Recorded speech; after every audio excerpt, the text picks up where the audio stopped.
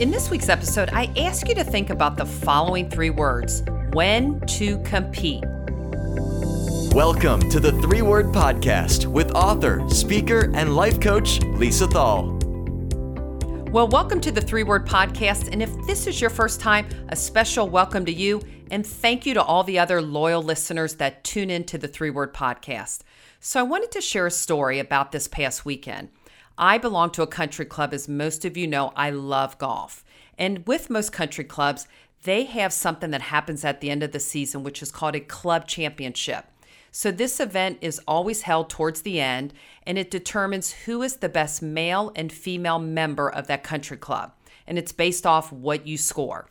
So here's what typically happens. You play over 2 days, and the player with the lowest score wins. Sounds easy, right? Well, there was a little different competition I was going up against this year, and I was competing against Mary Ann. She was a former University of Cincinnati college golfer. She's excellent, and she's about 22 years younger than me. I actually even joked with her on the course. It's like, how's it feel to play an AARP member, right? And we would chuckle. But anyway, I do it because I love to compete. You know, you get on the tee box. If you haven't played golf, maybe you can liken it to a performance or a speech. You're pumped up, your energy's high. You might be a little bit nervous on that first tee shot, but I call it, no, I'm not nervous. I'm excited. I'm excited to play. So here's what I understood. I understood playing against Mary Ann that I would probably have to play 36 perfect holes just to have a chance to beat her. See, in golf, you have a handicap, and she's about a 4.9, and I'm a 11, 10.9 and 11. So it's a pretty big gap, but not so much of a gap you couldn't win. So after my first 9 holes, she had a lead of about 9 strokes. Not my best performance, I'd have to say. Plus, she was playing freaking lights out. So I knew I needed to turn things around for the next 9 just to compete and stay in it before the next day. So what did I do? I got real focused. I stayed focused on what I was doing. And when I got to the 18th hole, I was literally 1 under par. I was playing lights out. The best 9 holes I've ever played until, of course, I got to hole 18. If you're a golfer, you can understand this. So what happens on hole 18? I end up triple bogeying. It's like, how did I let this happen? I'm having the round of my life. So what happened is I end up shooting 2 over. Day 1 ends. And where we're about 6 strokes difference. So I'm still in it, right? So I sleep on it, think about the things I could do better. And there we go, day 2. We're teed up together. We both start off with birdies, which I'm like, okay, here we go. Then the next hole we came to was a par 3. And the par 3 has water on the left. And the tee boxes weren't where they were yesterday. They were a little bit further from the day before. So she misses right. I pull out a club. Boom, I hit it. It goes in the water. I'm like, how can I do that? So you have to drop. That's another stroke. I chunked the shot to the green. The greens were really fast. And I guess at the end of the day, I basically gave her 4 more strokes. But I'm thinking and I'm saying to myself, keep competing. You still have 16 more holes. And by the way, she was having the round of the summer. She shared that with me. She was playing lights out, like I said. So what did I do? I kept focused on what I could control, which is my next shot. So a long story short, she ends up shooting a 74. She shot a 79 on the first day, which is excellent. Backed it up with the 74, her best round of the year. And in the end, yes, she wins the club championship. So what did I learn? What I learned more than anything is that I enjoy competing, especially at a high level. And why do I enjoy competing? Because when you compete against the best, you get better. And in the end, you're competing against your personal best anyway. I know you have somebody else that kind of pushes you along, but you learn and you grow from every situation you put yourself in. So some of you may have heard the phrase, golf is a game of inches. Well, just like the club championship, only one person is going to be holding that trophy at the end. But in business, it's the same.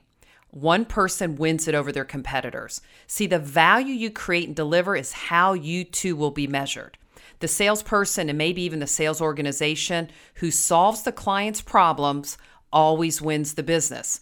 Especially if you can solve the problem before they even think it's a problem, that's even better. So think about this. Right now, your competitors are calling on your clients. And some of these competitors, they do pose a threat to you. They pose a threat not only to your relationship, but your income. Your competition, their intention is to take the business for themselves and their company, not even keeping you in mind because they're competing for the business. And sometimes maybe they achieve the goal. And then sometimes maybe you do lose the business. Do you know how I know this is true? Because each one of you, I'm sure, are calling on a company that belongs to your competition. So the question is, when and how do you compete to win? So the first question you need to ask yourself is this: are you committed? And what I mean by that is, are you all in? You've got to commit to being all in. Or are you playing it safe? Are you playing small? Or are you all in to win? Become someone worth buying, worth doing business with. Here's when you know you're all in. You do what needs to get done when no one's watching. That's right. You do what needs to get done when no one's watching. And to win in sales, you have to believe you are competing. It isn't just enough to show up. What else do you do to compete? Well, you focus on creating greater value. See, there's no reason to focus on your competitor. You can't do anything about them, their approach, or even the way they lower their prices. Don't you hate that? But the way you do compete for a client's business is by creating more value than your competitor. You win by being more valuable to your client than the competitor. All right, here's another thought. Create a preference to work with you.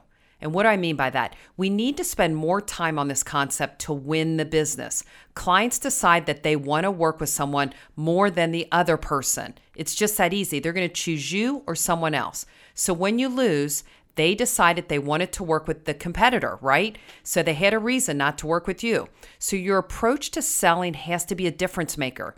So what's it like to work with you? Ask yourself that question. Would you do business with yourself? Ask yourself that question. Your business acumen and your situational knowledge, that'll help position you as the right partner.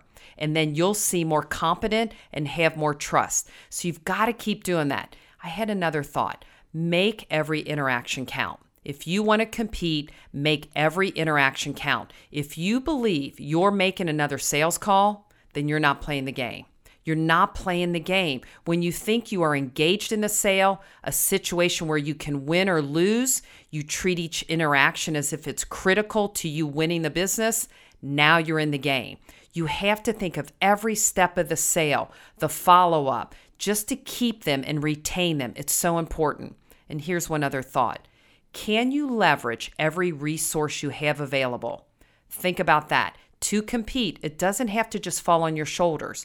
Engage with people on your team who may be able to bring maybe some insights to help win the deal. If you can, maybe bring your leadership into the process. If you can do things like visiting their site, meeting with their teams, just to have a better understanding of their world, do it. If you can invite them to your business location, brainstorm, have a meeting to share different ideas, make it worth their while to join you at your company's site, you've got a huge advantage. So you've got to use every resource available to you to win. And I know we all want to win, and I certainly know we all want to compete at a high level. But think about this. Sales is a competition, and you are a competitor. Competing is a game, and there is a difference between playing the game and winning the game.